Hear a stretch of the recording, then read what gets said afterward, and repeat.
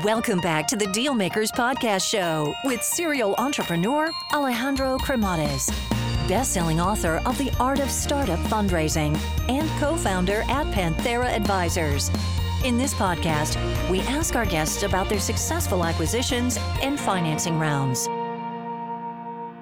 Hey guys, so today's episode is brought to you by Zencastr. And I remember back in the day where I was looking at putting together Zencastr, I was looking for a solution that would really help me in putting things together. And essentially, this is what allowed me to bring deal makers to life. I mean, basically, Zencastr, what it is an all-in-one solution where you just send the link to the person that you're looking to interview. Essentially, they would plug in their computer with their video, with the audio, and then basically you are good to go. You would just piece everything together, give it to your audio engineer, or even edit it yourself, and you are off to the races. Now, if you're looking at getting into podcasting, you should definitely check Zencastr out. And you could also get a 30% discount, and this is a discount code that you will be able to redeem by going into Zen, and that is C as in Zebra, EN.AI/deal makers and then number 0. And lastly, I was very much blown away when I found out that investing in wine has been one of the best kept secrets amongst the ultra wealthy. And this is now not the case anymore. I came across this solution, which is called Vinovest, and they are a great, great solution that allows you to diversify investing by implementing or including wines into your portfolio. I mean, take a look at this. Wine has 1/3 of the volatility of the stock market, and yet it has outperformed the global equities market over the past 30 years with 10.6% annualized revenues. So it's a really good way to diversify your portfolio, and you could also get 2 months of free investing by just going into the Zen, and that is C as in Zebra, EN.AI/deal makers. And by just going there, you will be able to redeem your discount. Alrighty, hello everyone, and welcome to the Deal Maker Show. So today we have a very exciting entrepreneur. I mean, the entrepreneurial journey is unbelievable. He's done it multiple times. Build, scale, finance, exited. I think that we're going to really have a lot of fun today going into the insights, into what it takes from bringing an idea all the way to life and then also to a really interesting exit. But I think that without further ado, I don't want to make anyone wait any longer. So let's welcome our guest today, Sunil Paul. Welcome to the show. Hey, thank you so much. I am very excited to be here. So originally from India, from Punjab. Yeah. So tell us about, life growing up. Life growing up. Well, I was only 4 years old when I came to the U.S. I think one of the most memorable experiences arriving in the United States was there are two things that made a huge difference and made a big impression on me. Even I still remember. One was just the number of cars running around. I mean, I was from a town, a farm town in Punjab, a town called Firozpur. There were not a lot of cars in 1960, whatever year that was. Here, arriving in the United States, there's just cars everywhere. And I think that's actually influenced my focus on mobility for so long. The other was snow. Like, I had never seen snow before. And even though I was very excited to see my father, I remember distinctly reaching down, feeling snow before, then running to the door to go see my father. Those are the formative experiences that I remember from the arrival in the United States. And I'm sure that another formative that was very influential into perhaps your entrepreneurial desire or journey that you took on was your own parents, running their own thing, their own farm. So what did you learn out of really experiencing them, leading their own thing and perhaps going through the ups and downs of running your own business? So how was that for you? My family has a lot of entrepreneurs in it. My parents were entrepreneurs for almost 30 years, running a hydroponic greenhouse farm in Tennessee back in the 80s and 90s and in the early 2000s, and very unusual for its time, and I guess even unusual today. My grandfather was on my mother's side was an entrepreneur. Actually, on my father's side as well, and my uncle was an entrepreneur, and so it's part of the family culture. This idea that the part of the way you make your way in life is to figure out ways that you can make something for others and sell it. So I think probably one of the biggest things I learned from my parents and their experience was the perseverance. Like, they worked incredibly hard to make that business work. It took them a solid decade before they got it working really well, and really struggled. So I'm grateful for their kind of what they were willing to do, and and the sort of lessons that I got out of that. I would also say one of the important lessons was they also couldn't leave. It was like a lot of entrepreneurs, you have to not only pay attention to the exit opportunity for your investors, but you need to have a personal path that, if for whatever reason you can't or don't want to continue to operate your company, you have an option. And they didn't really have an option. Like, it was this company or having no money. And so I never wanted to be in that spot. I never wanted to be in a spot where I had no choices. And so that also has affected me in the way that I think about things. Like, I want to have choices. And thinking about choices and also the way that you think about things, why do you think it took you so long to start your own business? Because I mean, obviously you graduated, you did engineering, then you really got into space, with NASA policy making in DC. But why that sequence of events? Why did it take you a little bit of time of going at it, versus just going at it right away after school? Yeah, I asked myself that question too. I think fundamentally it was concern about debt and concern about, like, what happens if it doesn't work. And a big enabler for being able to start my first company was paying off my student loans and making a little bit of money at America Online. And that combination gave me a bit of a safety net that I was willing to take the bigger risk of, okay, I mean, I left $1 million of invested stock on the table at AOL in order to go do my first company. So it was very risky in that way, but I had vested into enough shares that I could pay off my loans, have a little bit of money in the bank. Like, it provided a little bit of comfort level. And I think that's fundamentally the reason. I think that's kind of like the pure rational reason. I think the more emotional answer is that entrepreneurship takes some guts. And it's, the guts are enabled by having a soft landing pad. In other words, you're not going to be destitute if it fails. Even now, it takes guts, right? I mean, being an entrepreneur in your 50s in Silicon Valley is not a straightforward or obvious thing to do. And it takes an emotional willingness to not only put in the time and the money and the effort, but also take the emotional and social risk. There is no good idea out there that starts out with, there's no awesome company that starts out with all of your friends saying, "Oh, Sunil, you're so smart for doing that company. Oh, you're so," I'm talking about the beginning, right? My advice to entrepreneurs is, if all your friends and your family tell you that this idea is great and that and that it's, just such a smart idea, it's probably not a good one to go pursue because it's too obvious. Like, you want the idea that a big portion of your friends, not all of them, but a big portion of your friends are like, yeah, maybe some other people might use that, but I wouldn't use that. Or, are you sure you want to go do this company? Aren't there other things? Can't you go get a job at somewhere else? Or, isn't there? Like, if people get it, that means that probably you're too late. Huh?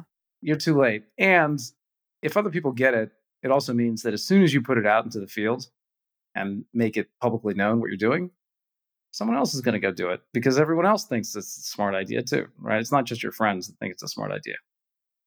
So I think it's important.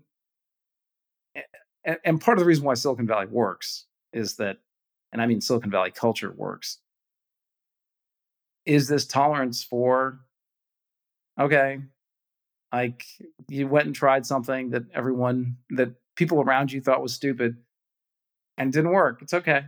Like you gave it a shot.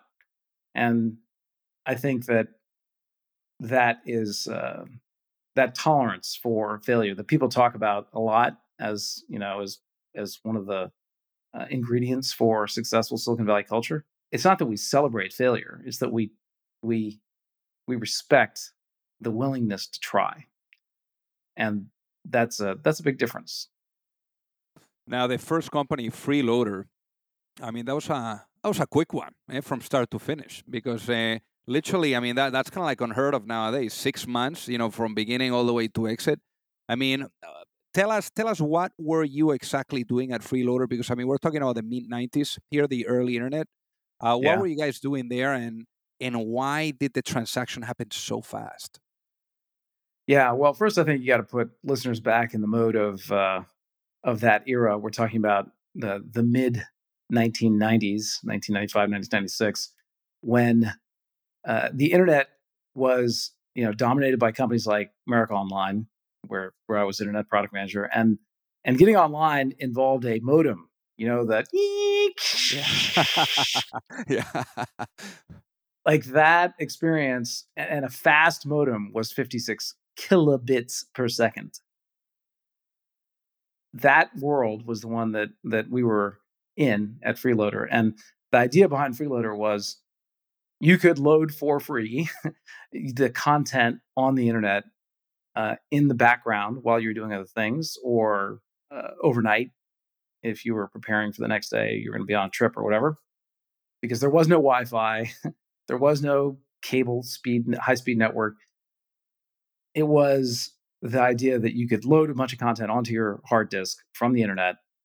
You could play back the videos, you could play back the web pages, and you wouldn't have to wait for them to download. We also had a screensaver where that content would show up on the screensaver and kind of make it an easy way to interact so that you could show up at your computer and instantly have the experience of the internet.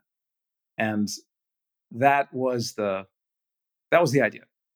We had a competitor that some listeners will remember called Pointcast. I'll tell you, an important lesson out of that is I'll tell you one very important lesson is have great co-founders. My co-founder at that company was Mark Pincus, who is one of the best deal making, pace setting entrepreneurs alive. So that's one of the reasons why we were able to get that transaction done so quickly is Mark's just insatiable drive and ability to get. We had multiple bidders for what ended up being a sale of the company. We thought maybe we'd made it raise money instead. But I think another important lesson is that was one of many bubbles that I've been through. That one isn't as well known as kind of the push bubble. There's this whole wave of the internet called push, and Pointcast was at the forefront of it. And it all got shut down by basically sysadmins who got tired of the content coming onto their networks. Our decision to sell ended up being, in hindsight, brilliant. At the time, it was a tough call. We weren't sure. Should we sell? Should we keep going? And I mean, I learned you don't always know that you're in a bubble when you're in one. In fact, you hardly ever know. It also taught me that when you see someone offering something way out of bounds from what is, you know everything has to go perfectly for a very, very long time in order to kind of match up, then you're better off taking that offer. Yeah, because Pointcast, the way I put it is, we sold at 38 million. Pointcast got an offer for, I forget how much. It felt like it was around 10x that, maybe it was only 4 or 5x that from News Corp, I think it was. And they turned it down. And maybe another 6 months after that, the whole thing fell apart. So we went from, morons for starting the company, because I left all that stock on the table, to geniuses for selling, to morons for not holding out for even higher value, to geniuses again because we sold it at a price that whereas Pointcast ended up selling for some de minimis amount. Yeah. So also, that cycle of you're a moron, you're a genius goes back and forth. And so you can't get too hung up on everyone thinks you're a moron or everyone thinks you're a genius. But this obviously gave you full visibility into the full cycle of a company, and into how you start, how you build, how you finance, because obviously there you had people investing like the young Fred Wilson or SoftBank, where they were not like as big as they are today. But then you go to the exit, and now you have kind of like a full lay of the land on how you really do the full cycle. No? Now, in this case, as they say, once an entrepreneur, always an entrepreneur. So then, you went at it, again. So tell us, what was that process? Because, after the company shut down, I mean, you had moved to the Bay Area and you decided to stay there. But then you went at it again, with Brightmail. So how did the idea of Brightmail come about? Yeah. The Brightmail was a lot about seeing a problem and noodling on ways to try to fix it. I started getting spam in my AOL account. My wife started getting spam, and I started thinking about different ways to try to solve it. One of the more kind of interesting moments there was I had a particular way of solving it in my head that I started working on, actually with a bunch of former freeloader engineers. And I took the idea back to AOL, as well as to a bunch of other ISPs. It involved client software. And every one of them said, we don't want to do that. We don't want more client software. And so I assembled the team in a conference room at Dulles, I remember, and to tell them, okay, look, I've taken this out to the marketplace. Marketplace says this is a dud of idea. We're going to kill it. And then I literally went to the whiteboard and thought, well, is there a way you could do this on the server? And sketched out what ended up being the architecture and the system for Brightmail. And I was like, yeah, that could work. And unfortunately, all the engineers were all client-side engineers, so I didn't end up using any of their skills or do any of that. But yeah, I mean, it took many months to actually get it. But I think it's a good example of you really want to get, I mean, look, this is like standard practice now with startups that, the whole lean startup methodology of get your idea, get your product out in front of customers as soon as possible and get feedback from the marketplace. It was already in in the way that I thought about things. So, but this is a good example where took the idea to potential customers and they all thought it was terrible. And that might have been the end of it. But then, applying some more creativity and ideation on it came up with a variation that ended up being a highly valuable company. Brightmail was, instead of 6 months, it was 6 years, built to profitability instead of, a zero revenue company, which is, Freeloader versus Brightmail is very different. Multiple rounds of capital. I also learned the value of strong execution CEOs. Learned that I didn't know how to do that, and Enrique Salem, who was CEO when we sold the company, very strong execution, and he went on to be CEO of Symantec many years after the sale. And I think that was one of the, Freeloader was so fast and so, I don't know, kind of like the Bluebird kind of experience. Brightmail was much more formative because it it really kind of brought home, how do you actually build a real company with profits and revenue and growth and an executive team and a full operating team and a full board, like all the things that come with that. And it was a great exit. I mean, we were ready to go public. We filed an S1 and decided to sell to Symantec, in part because after the dot-com bubble crashed, I went back and I went to school, literally took classes on company valuations, and went back to basics and realized that again the value of selling at that moment was better than given the price than what the potential was for the company. And what an exit too. I mean, 370 million. So Yeah. so good outcome. Hey guys, so pardon the interruption here. I got to tell you that, for those of you that are either looking to raise money or you're looking to get your company acquired, you don't have to be alone. There's a lot of psychology that needs to be blended with strategy, with methodology, with process.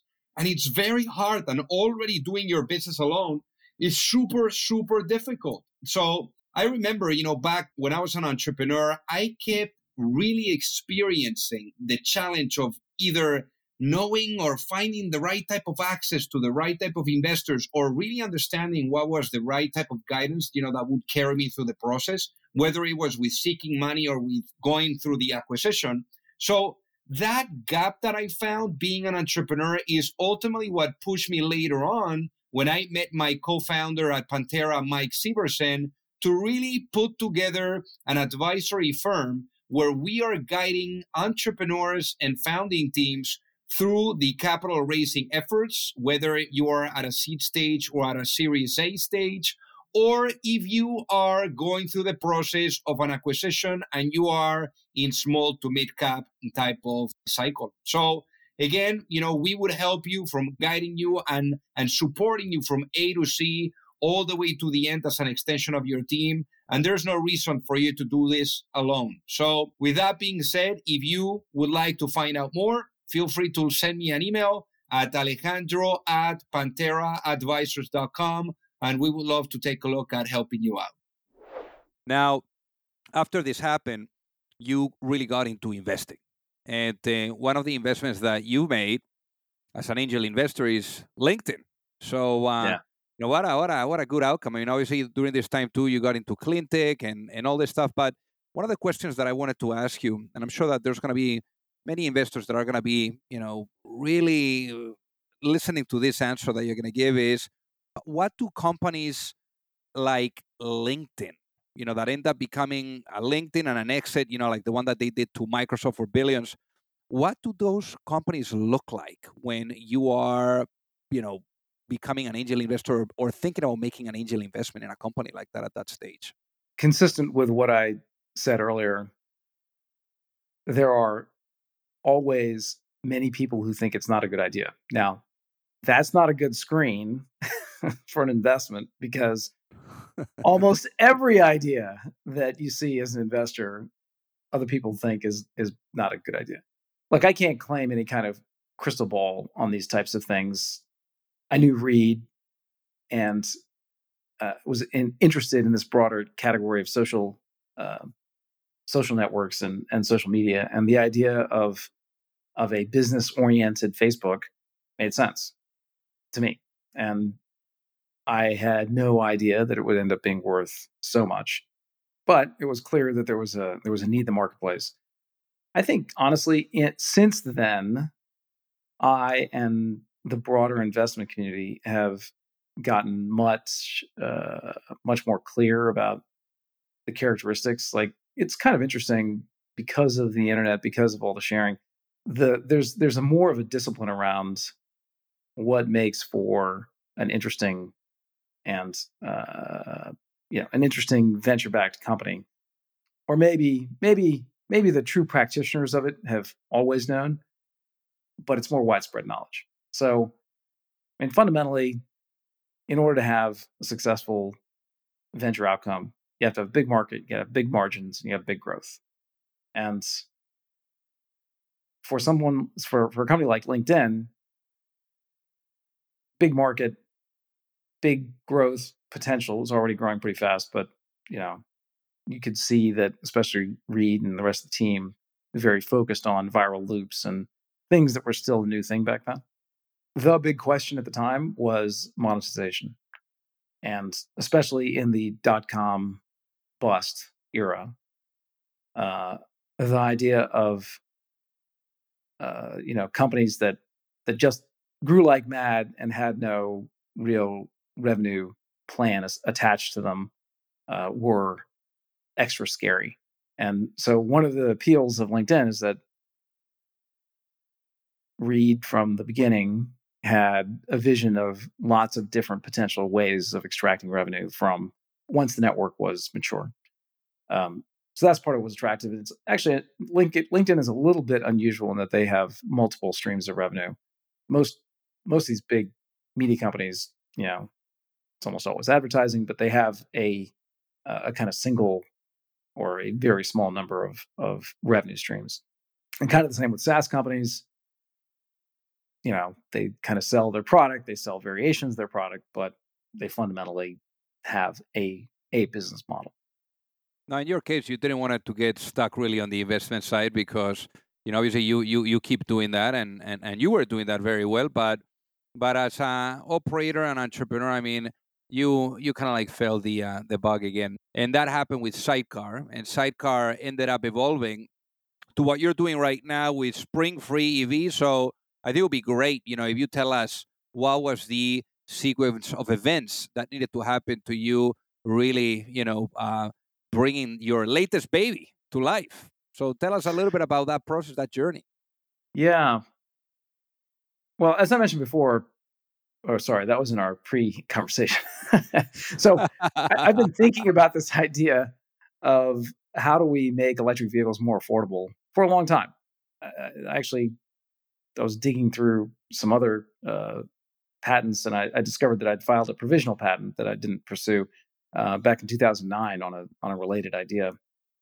So it's something that's been kicking around in my head for a long time. What got it going into let's try to make something happen, honestly, were the fires here in the Bay Area. All of the fires, the forest fires that I think at this point we can safely say have at least been made worse, much worse, by climate change. And, as everyone kind of understands, it's hard to have a direct causal link, but we know that it's getting worse and worse because of climate change. And I started asking myself, what more can I do?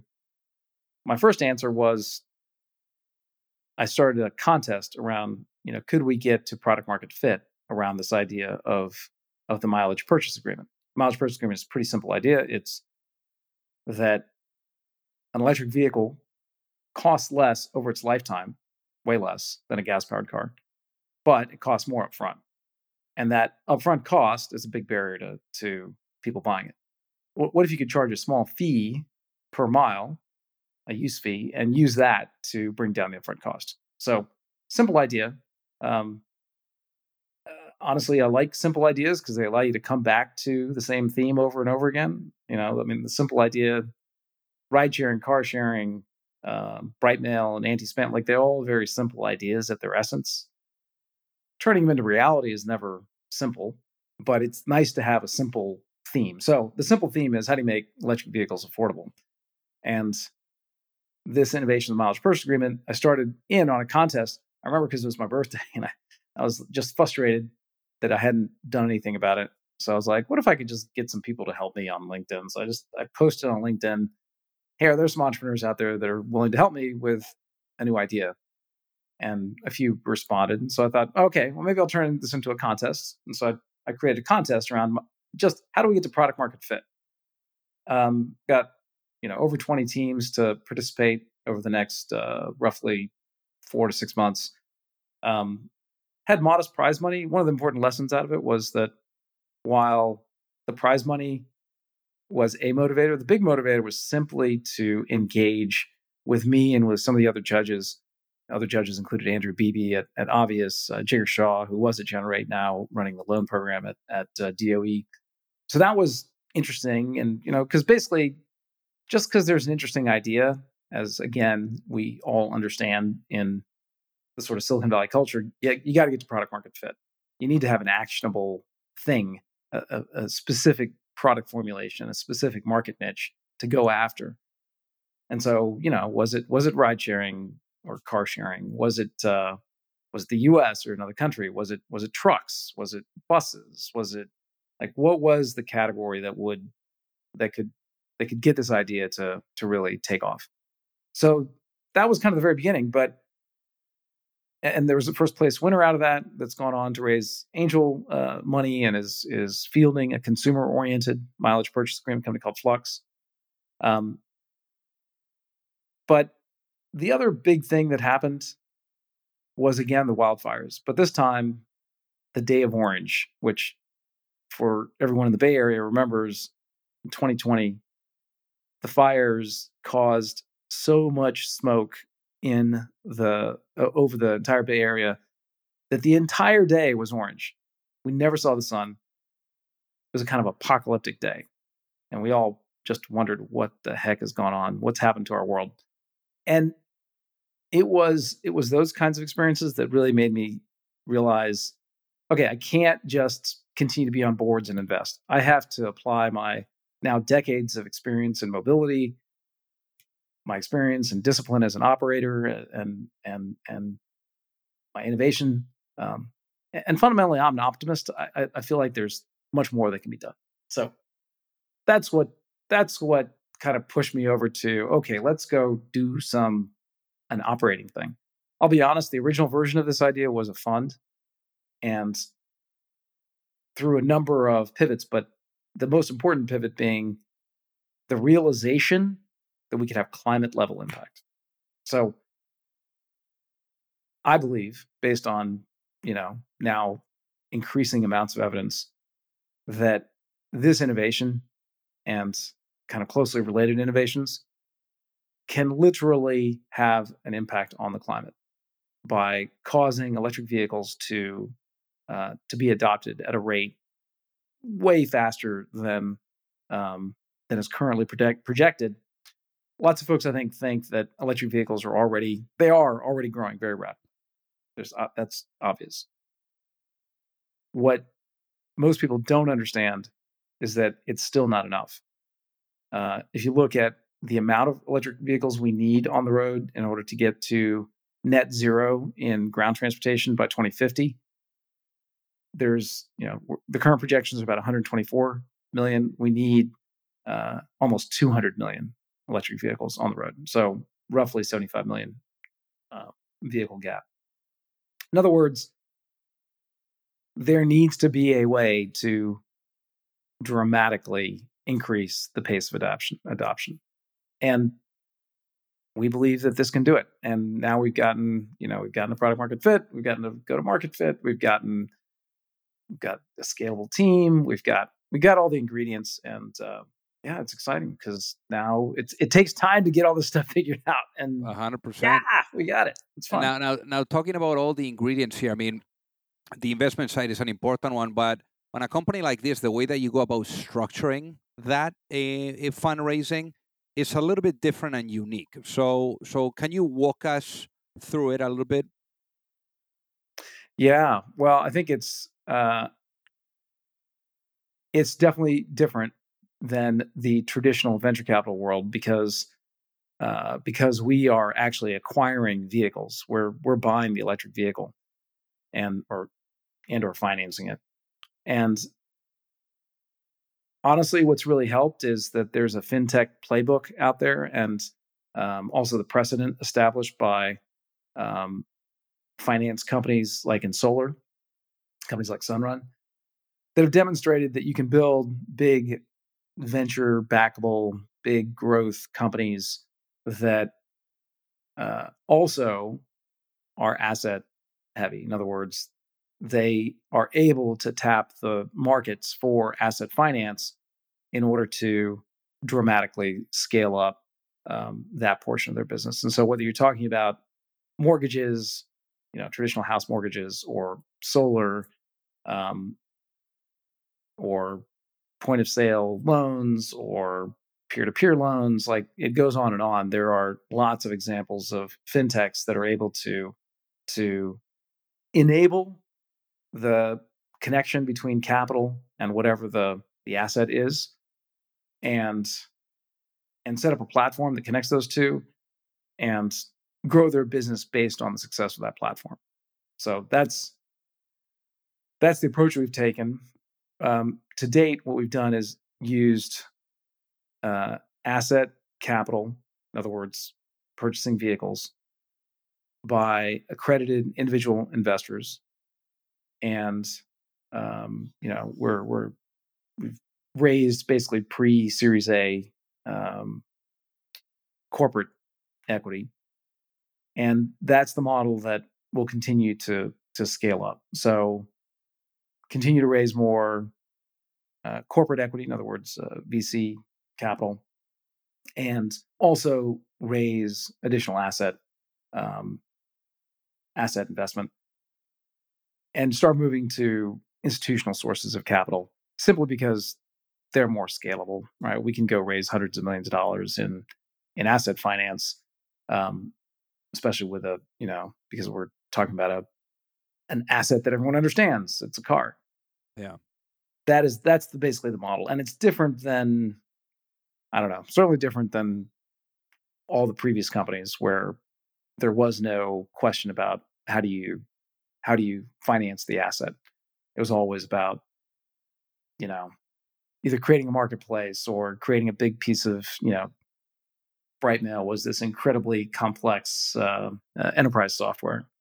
Yeah, each one has been a little bit different. Now, talking about that, because you actually did touch on many of the lessons that you did learn, throughout the way on these different chapters that you've gone through as an entrepreneur. But one of the things that I wanted to ask you is, if I was able to put you into a time machine and bring you back in time, maybe to that moment where you were still working in corporate America and thinking about going at it with your first business with Freeloader, if you had the opportunity to have a chat with that younger Sunil, maybe that younger Sunil that was still at the AOL, and give that younger Sunil one piece of advice before launching a business, what would that be, and why, given what you know now? I think I would probably say something along the lines of, "It's going to be okay." just by that time, I had, like many entrepreneurs, thought about lots of different variations, and had been involved in any number of little businesses. My first little tiny mini business was selling stickers in, I think it was third grade or fourth grade, for which I got in trouble, because you're not supposed to be selling stuff at school or something like that. Anyway, I think the advice to me as a first time entrepreneur, or to other first time entrepreneurs, is don't believe the hype around everyone goes into debt on whatever, mortgages their house and all that. I don't think that is a good way for entrepreneurship to operate in the United States, or anywhere in the world. Like, entrepreneurship is a risky thing, and we need better tools to enable people to launch and grow their businesses. And honestly, there are a number of things that U.S. society helps enable in that way. There are also a lot of things that hold us back, but one of the enablements lately has been things like the Affordable Care Act, like having a safety net of insurance. It's scary to even as a young person, to go out there without health insurance, right? I mean, who knows whether or not you're going to do it. But I think the other big dynamic that we've already talked about is the sort of lower social stigma and of a failing, but more importantly, the social endorsement of trying. Yeah, I think the part of what I'm reflecting on is that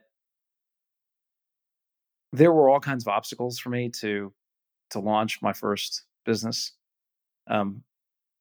I didn't want to end up in even deeper debt. That was one of my big concerns, because I was already in debt and had been in debt for quite some time. And once I was out of debt, it kind of created the freedom to go do this thing. I'd also seen my parents struggle because they had so much debt in their business. It was one of the reasons why there was no exit for them. Like, they had to just keep at it and kind of make those payments, because otherwise their house was on the line. Like, I just think it's a crappy way to live, to feel like you have no choice.